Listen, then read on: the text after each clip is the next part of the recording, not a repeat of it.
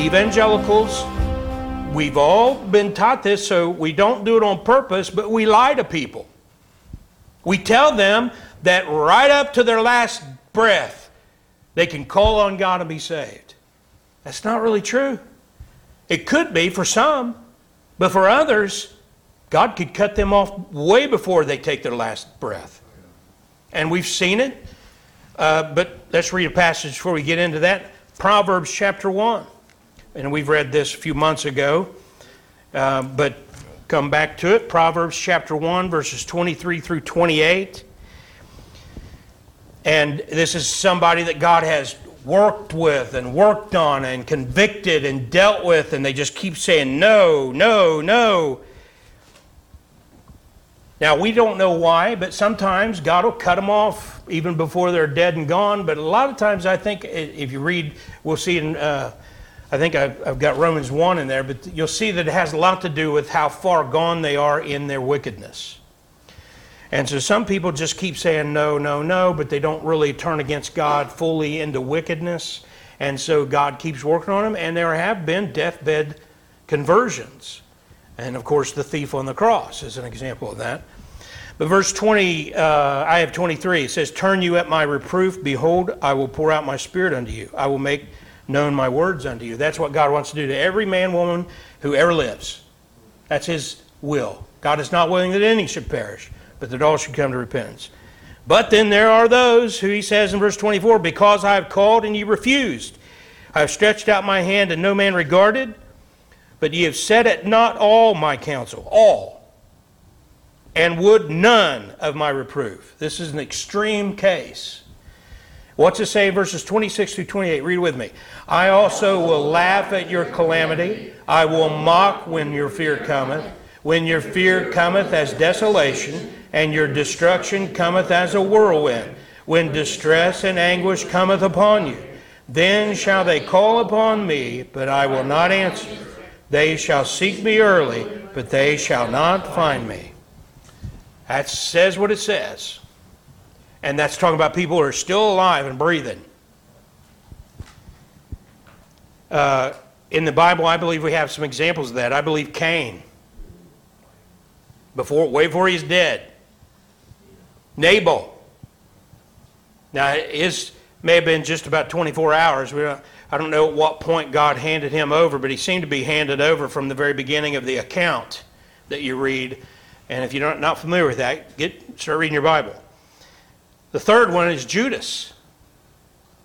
It was sometime before the crucifixion that Jesus says, "I have chosen you 12, and one of you is a devil." I think by that point, Judas had totally been given over. He still stuck around to do his work. And then after he even confessed, he knew he had innocent blood on his hands, but instead of repenting and turning to God, goes out and commits suicide. I skipped a bunch here. There's others we could throw in there, but think about this. Every person who takes the mark of the beast falls in this category. Once you take that mark during the tribulation period, you're damned eternally, even though you may have, who knows, 5 years to live, 2.5 years to live, according to when they take the mark.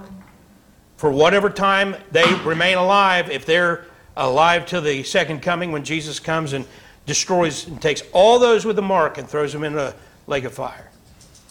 That's something, isn't it? Yeah. They're all dead men walking. I just want to mention this. It's just many commentaries skip this proverb this verse in Proverb 1, where it says, "Then shall they call upon me, but I will not answer. They shall seek me early, but they shall not find me." I read commentaries all the time, and I like to compare my own views, and sometimes they'll bring out something that I haven't thought of. Other times I'm just like, what? But you got to use discernment. And that's why I don't recommend them to everybody, because some people just can't handle that kind of you got to really be discerning. You have to be careful with that. But it's no different than listening to somebody talk to you, whether you're reading a commentary or you're discussing a Bible verse with somebody. Either way, we have to be Acts 17:11 Bereans, right? Mm-hmm. And search the Scriptures daily whether those things are so. Well, I'll come back to you in a second. This is just an example. Spurgeon's morning and evening devotional. No text for this verse. John Wesley's notes. I quote him a lot.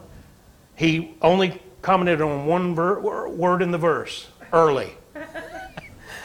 Then this guy named Gray is a good commentator. No Gray text for this verse. And I just want to say this. I think the reason why isn't, by the way, I'm not trying to put myself in a pedestal and put these men down below me, because they're not. What I'm saying is, I think sometimes even some of the great men that we respect are so conditioned by isms, like, truisms we call them, that then they are shocked by what they read in the Bible, and they just kind of back off and say, I don't think I'll touch that. Because over and over, how many of you heard, you can be saved right up to your last heartbeat, your last breath? Well, if you haven't been handed over, that's true. But some people are handed over. We know that. The text says so. Johnny, what do you want to ask me?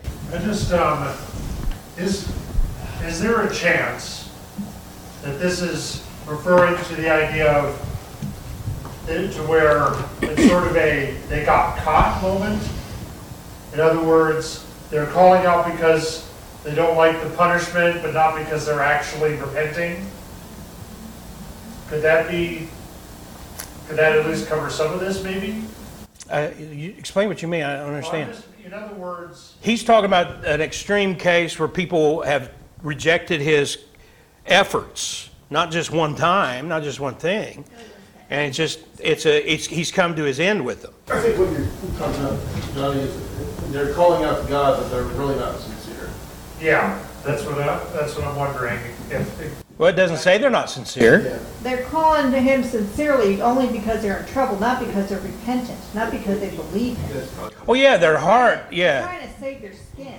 Yeah. That's beside the point, though. Yeah. I mean, I'm trying to stick to the issue. The question is whether or not there are some people who reach a point where God won't even hear them when they call out.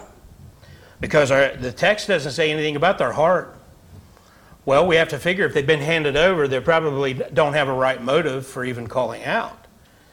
But, that's another thing we could get into and talk for who knows how long, because when I got saved, I'm not sure my motive was really pure, even then. The only thing made me pure was being saved. That came later. So, anyway, Jessica, you had your hand up, didn't you? Craig. That's just a person. Yeah, you don't know who he is. Yeah, but we don't need to talk about him. Why do you need to know who he is? Well, I'm just showing you examples of teachers who said they didn't have any comment. is it Bob Gray? No, it's not. It's not Bob Gray. Jim, what'd you want? Well, I mean, you've been warning us lately about casting pearls before swine. Yeah. We have people like this in our family. You don't know when someone's in that condition, but I mean, you kind of get a sense for it. Yeah. So it's just, I think you still pray for them. Yeah. But boy, they just can't be the focus of your life, or you're going to hate your life. Yeah. And I hope everybody's got enough sense. I know Jim does, that if one of those people called him up one day and say, hey, I want to talk about Jesus, he's not going to hang up on him. And that's why I always tell everybody, what I'm saying is, though, you can warn them. We never make that. The Bible never tells, and I haven't said that. So don't ever add to anything no, I didn't say that. I'm not telling you that you make that judgment. I'm saying it's a fact. Amen. And so based on that fact, instead of telling people, oh, I know you're rejecting Jesus now, but just remember, even up to your very last breath, I'm saying what you should be saying is, you better be careful. Yeah. Now is the appointed time. Now is the day of salvation. So you better be careful, because especially when you're dealing with one of these people, these nasty, sodomite ally / leftist / woke / whatever. Yeah, most of the population today. You're dealing with them. You know what? Being the nice, fluffy kitty cat preacher, may have had its day, but we're in the day where you got to look at somebody and say, listen, you are on thin ice. The Bible says people like you can go too far, and even before you're dead and gone, God will hand you over. You better watch it. you better repent before it's too late. I think that's a better response. And I'll be praying for you. I love you, and I'll still be praying for you, but you better watch it.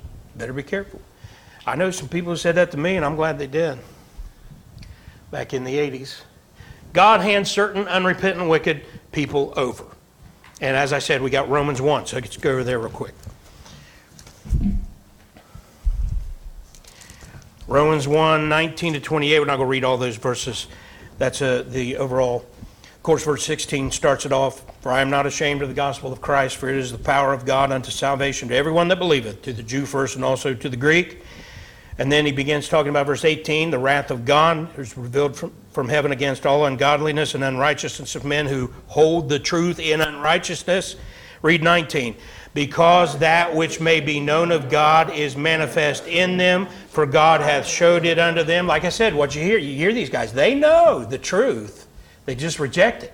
They would say, I know some of you people believe in this God of the Bible and you believe Jesus is the Savior and all that, but I'm just telling you, take this and you'll see. It's just kind of like the serpent in the garden, doesn't it? Thou shalt not surely die. Same spirit behind it. It says in verse 20, for the invisible things of him from the creation of the world are clearly seen, being understood by the things that are made, even his eternal power and Godhead, so that they are without excuse. Amen. See? And then read 21 and 22 with me. Because that when they knew God, they glorified him not as God, neither were thankful, but became vain in their imaginations, and their foolish heart was darkened. Professing themselves to be wise, they became fools. Phew. That sounds like a lot of people. And it goes on to describe their, verse 23, they turn to idolatry and paganism, pantheism. Verse 24, they turn to sex, and they turn into, that is a general condemnation of illicit sex. Verse 25, they change the truth of God into a lie, and that's what you see then when they start, they've taken over denominations. Apostasy. They change the truth of God into a lie. All this is just, you can see this taking place right here in our culture today among the masses. And what's it say then in verse 26? Read that.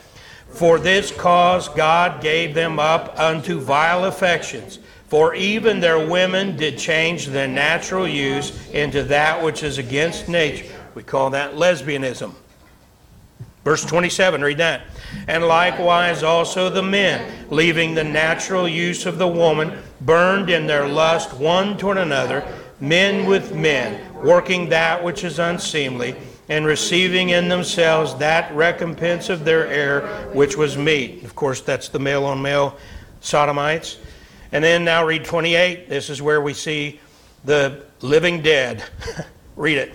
And even as they did not like to retain God in their knowledge, God gave them over to a reprobate mind to do those things which are not convenient. That's it. So I'm saying, as we will move on after this, but we should stop assuring people that they can play with fire. It's a sad thing. I know guys, I was in church with guys who would hear this gospel message and they'd be on the cusp of making a decision and going forward, and then somebody say, now I know some of you may not be ready to be saved tonight, but I want you to know God will always be there right up to your last heartbeat, right up to your last breath. I want to stand up and say, and that might be the next heartbeat before you even get out of the room. But it's like they always had to soften everything up, make sure people aren't offended. I've seen that worse and worse and worse as the years go by. Warn them. They may reach a point when, as our previous message says, there is no answer of God. Warn them. Love them enough to warn them. So now we pick up where we left off in Micah 3. If you want to get back there.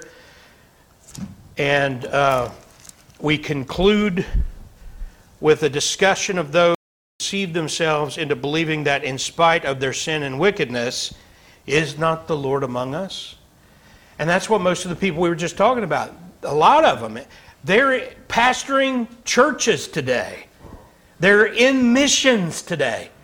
Do you know there are tens of thousands of missionaries around the world who don't believe the gospel, don't believe in Jesus Christ. They just go over to, they're do-gooders, and they go over to dig a well or build a house, everything, which is great if you're preaching the gospel when you do it. Johnny? It's, if you, the track one, or I think it's called Flight 144, has a little story. It's exactly that. Yeah. Missionaries who doing good, but they knew nothing about God, really. It's a shock when you first learn about it. Then as you see it, you open your eyes to it, you realize it's so prevalent. So let's read verses 8 through 12. Read the even with me, beginning verse 8. But truly I am full of power by the Spirit of the Lord, and of judgment and of might, to declare unto Jacob his transgression, and to Israel his sin. Hear this, I pray you, ye heads of the house of Jacob, and princes of the house of Israel, that abhor judgment and pervert all equity. They build up Zion with blood, and Jerusalem with iniquity. The heads thereof judge for reward, and the priests thereof teach for hire, and the prophets thereof divine for money. Yet will they lean upon the Lord and say, Is not the Lord among us? None evil can come upon us. Therefore shall Zion for your sake be plowed as a field, and Jerusalem shall become heaps, and the mountain of the house as the high places of the forest. Amen. So Micah closes this portion of his immediate prophecy. He talks about his power source. Then he gives the accusation in verses 9 through 11, and then we see the consequences in verse 12. So let's look at that power source in verse 8.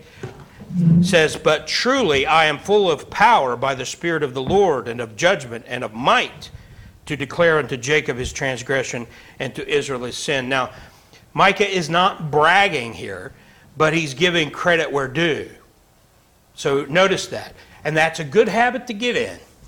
If anybody ever comes up and starts, patting you on the head and telling you how wonderful you are, and they say, oh, I can just see God in you. Now, if you do enough for the Lord, you'll hear that kind of thing. What do? You say, well, you know what? I'm just a sinner saved by grace. This is what I tell them. I'm just a sinner saved by grace. I deserve hell. He's given me everything. Anything good in me you see, it's because of Jesus. Amen. And that's all Micah's saying here. But he's making sure that the people he's talking to understand this isn't just Micah saying this. You're hearing a message from God. You'd better pay attention. And do they? Well, of course we know not. But it's by the Spirit of the Lord that Micah has the courage with the message itself. He would have never come up on his own either. Matthew Henry said, quote, the prophet experiences a divine power going along with him in his work, and he makes a solemn profession and protestation of it as that which would justify him and bear him out in his plain dealing with the princes and rulers. In other words, when someone looks at you and says, you're a hater, and all you've said is, Jesus is the only way to heaven, then you say what Micah said. Don't get mad at me. That's not my words. Those are the words of Jesus Christ in John 14:6. And then there's Acts 4:12. Peter said, neither is there salvation in any other, for there's none other name under heaven given among men whereby we must be saved. That didn't come from me. You hater. If you're talking about the words I'm speaking, you aren't upset with me. You're upset with the author of those words. That's what Micah is saying here. And now that it's clear where the words of Micah are coming from, he then lays it out. So we need to be careful to do that. Always make sure people know you're quoting the Bible.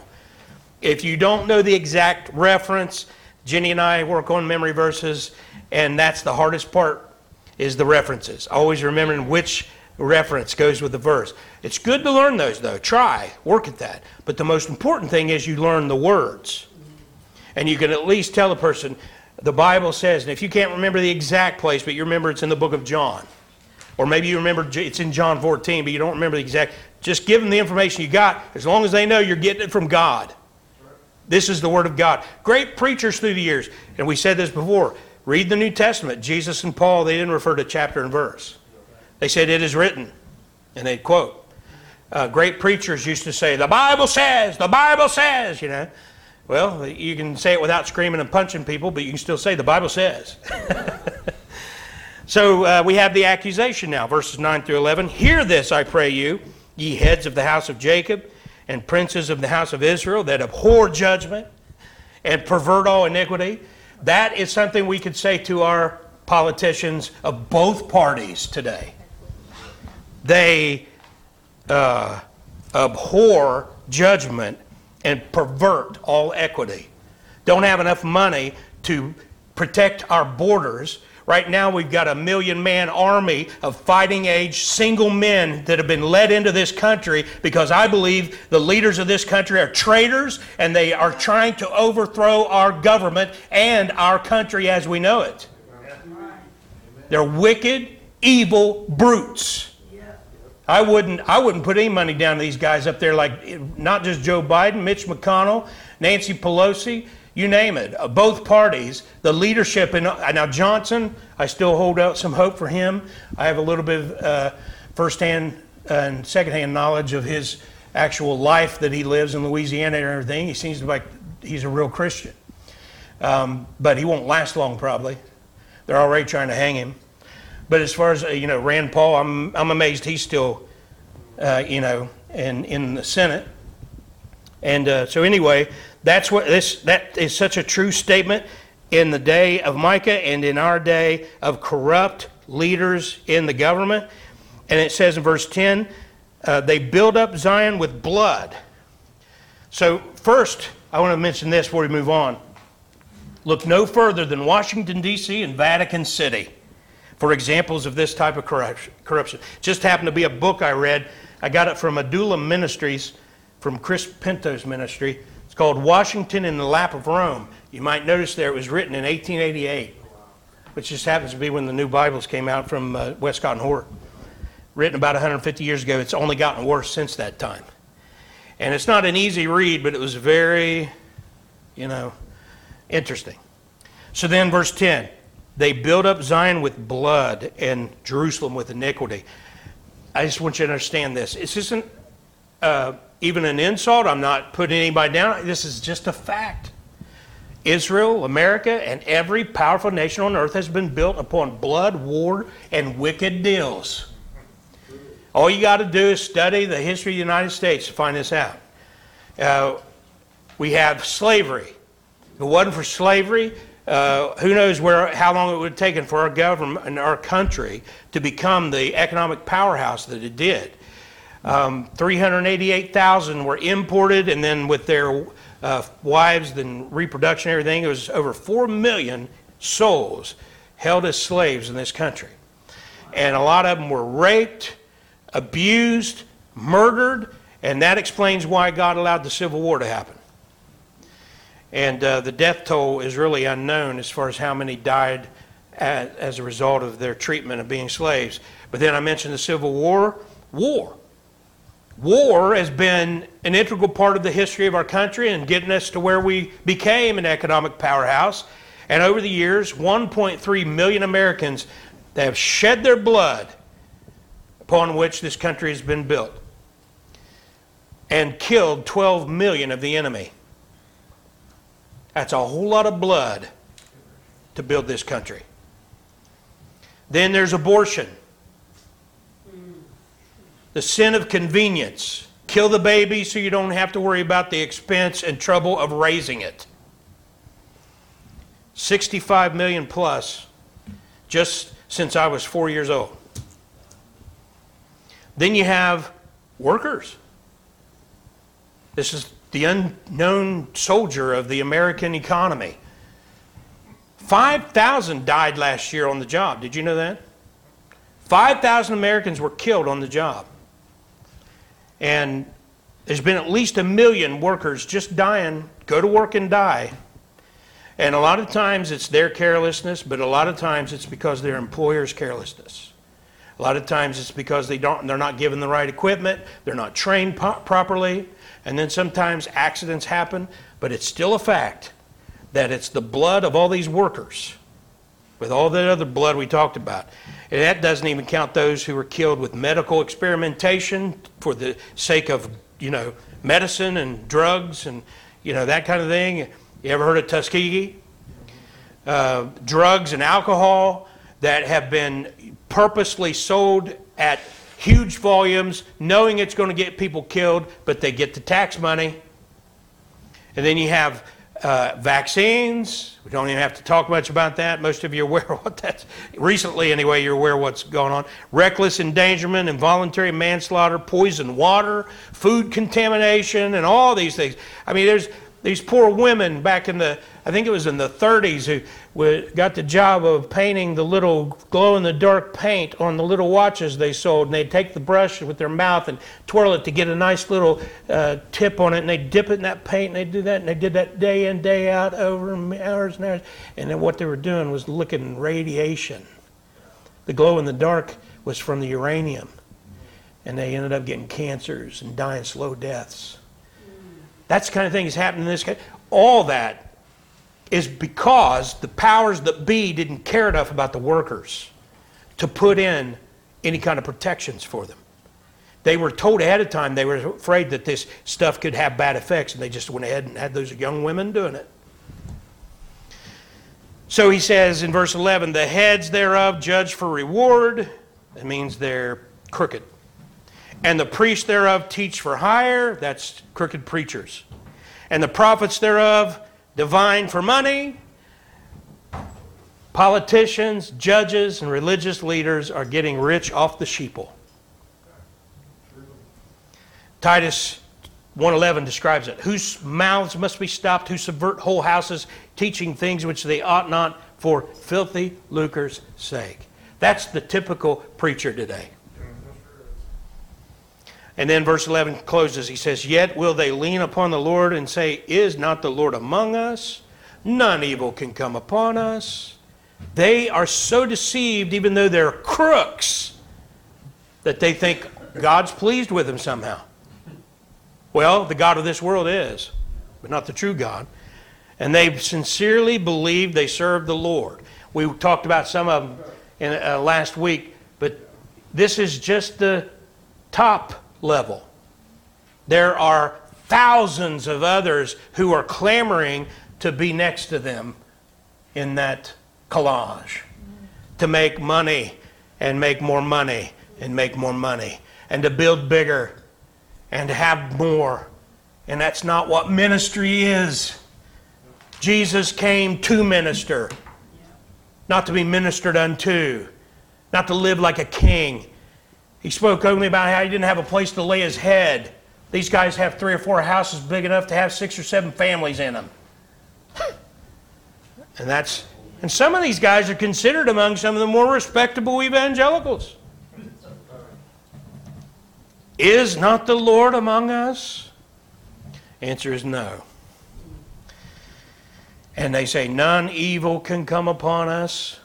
Wrong. There is a payday coming. And that's what Micah is warning these in his day. The people you saw on that screen, that's today's crooks. And we could have put politicians, judges, and all kinds of other people up there. But that brings us to the consequences in verse 12, as we close the chapter here. Therefore shall Zion for your sake be plowed as a field, and Jerusalem shall become heaps, and the mountain of the house as the high places of the forest. You jump on a plane and go over and look, and that's what it looks like. There's new buildings up and everything, but anywhere you see old Israel, old Jerusalem, the old cities, that verse describes them to a T. It happened in 586 BC. They started to rebuild, and then it happened again in 70 AD. We talked about that last week, but it's going to happen again. Revelation 12. One more time. They will continue to reject Jesus Christ, although there'll be 144,000 Jews who will be saved, and they'll die as martyrs. And then there'll be other Jews believed, but of all the Jews in the tribulation, 2/3 are going to perish, and that 1/3 remnant will still be in unbelief right up to the time Jesus comes back. And so J. Vernon McGee says this is a prediction that for their sins there will be a complete desolation of the city of Jerusalem. Jeremiah quotes Micah as having said this. That's interesting. Over in Jeremiah 26:18. which is a confirmation of the prophecy. The destruction did take place when Nebuchadnezzar destroyed Jerusalem. In the first chapters of the book of Nehemiah, we see the significance of it. When Nehemiah went back to Jerusalem, he found it a mess. It was nothing but debris, ashes, rubble, and ruin. And of course, as I said, you'll still see that today. And this will also happen to America. It's not an if, it's a when. So, can't give a real positive spin on this as far as our world we live in today. But to us, the message is be right, be busy, be ready. I've talked to everyone in this room. You've all given me a profession of faith. I've baptized a few of you. So others of you have given me a solid profession of faith. I trust you've been sincere. I'm telling you, I've been sincere. I believe on the Lord Jesus Christ. Can you say amen? Do you believe in the Lord Jesus? And so we're right with God. We're ready for Him to come. He says, occupy till I come. And that's how we respond to all of this. Father, we thank you, Lord, for a time in your word and the Holy Spirit helping us. Thank you for all those who've gone before and taught and helped us so that we can understand. And we thank you for the time that we can just discuss these things with the brethren.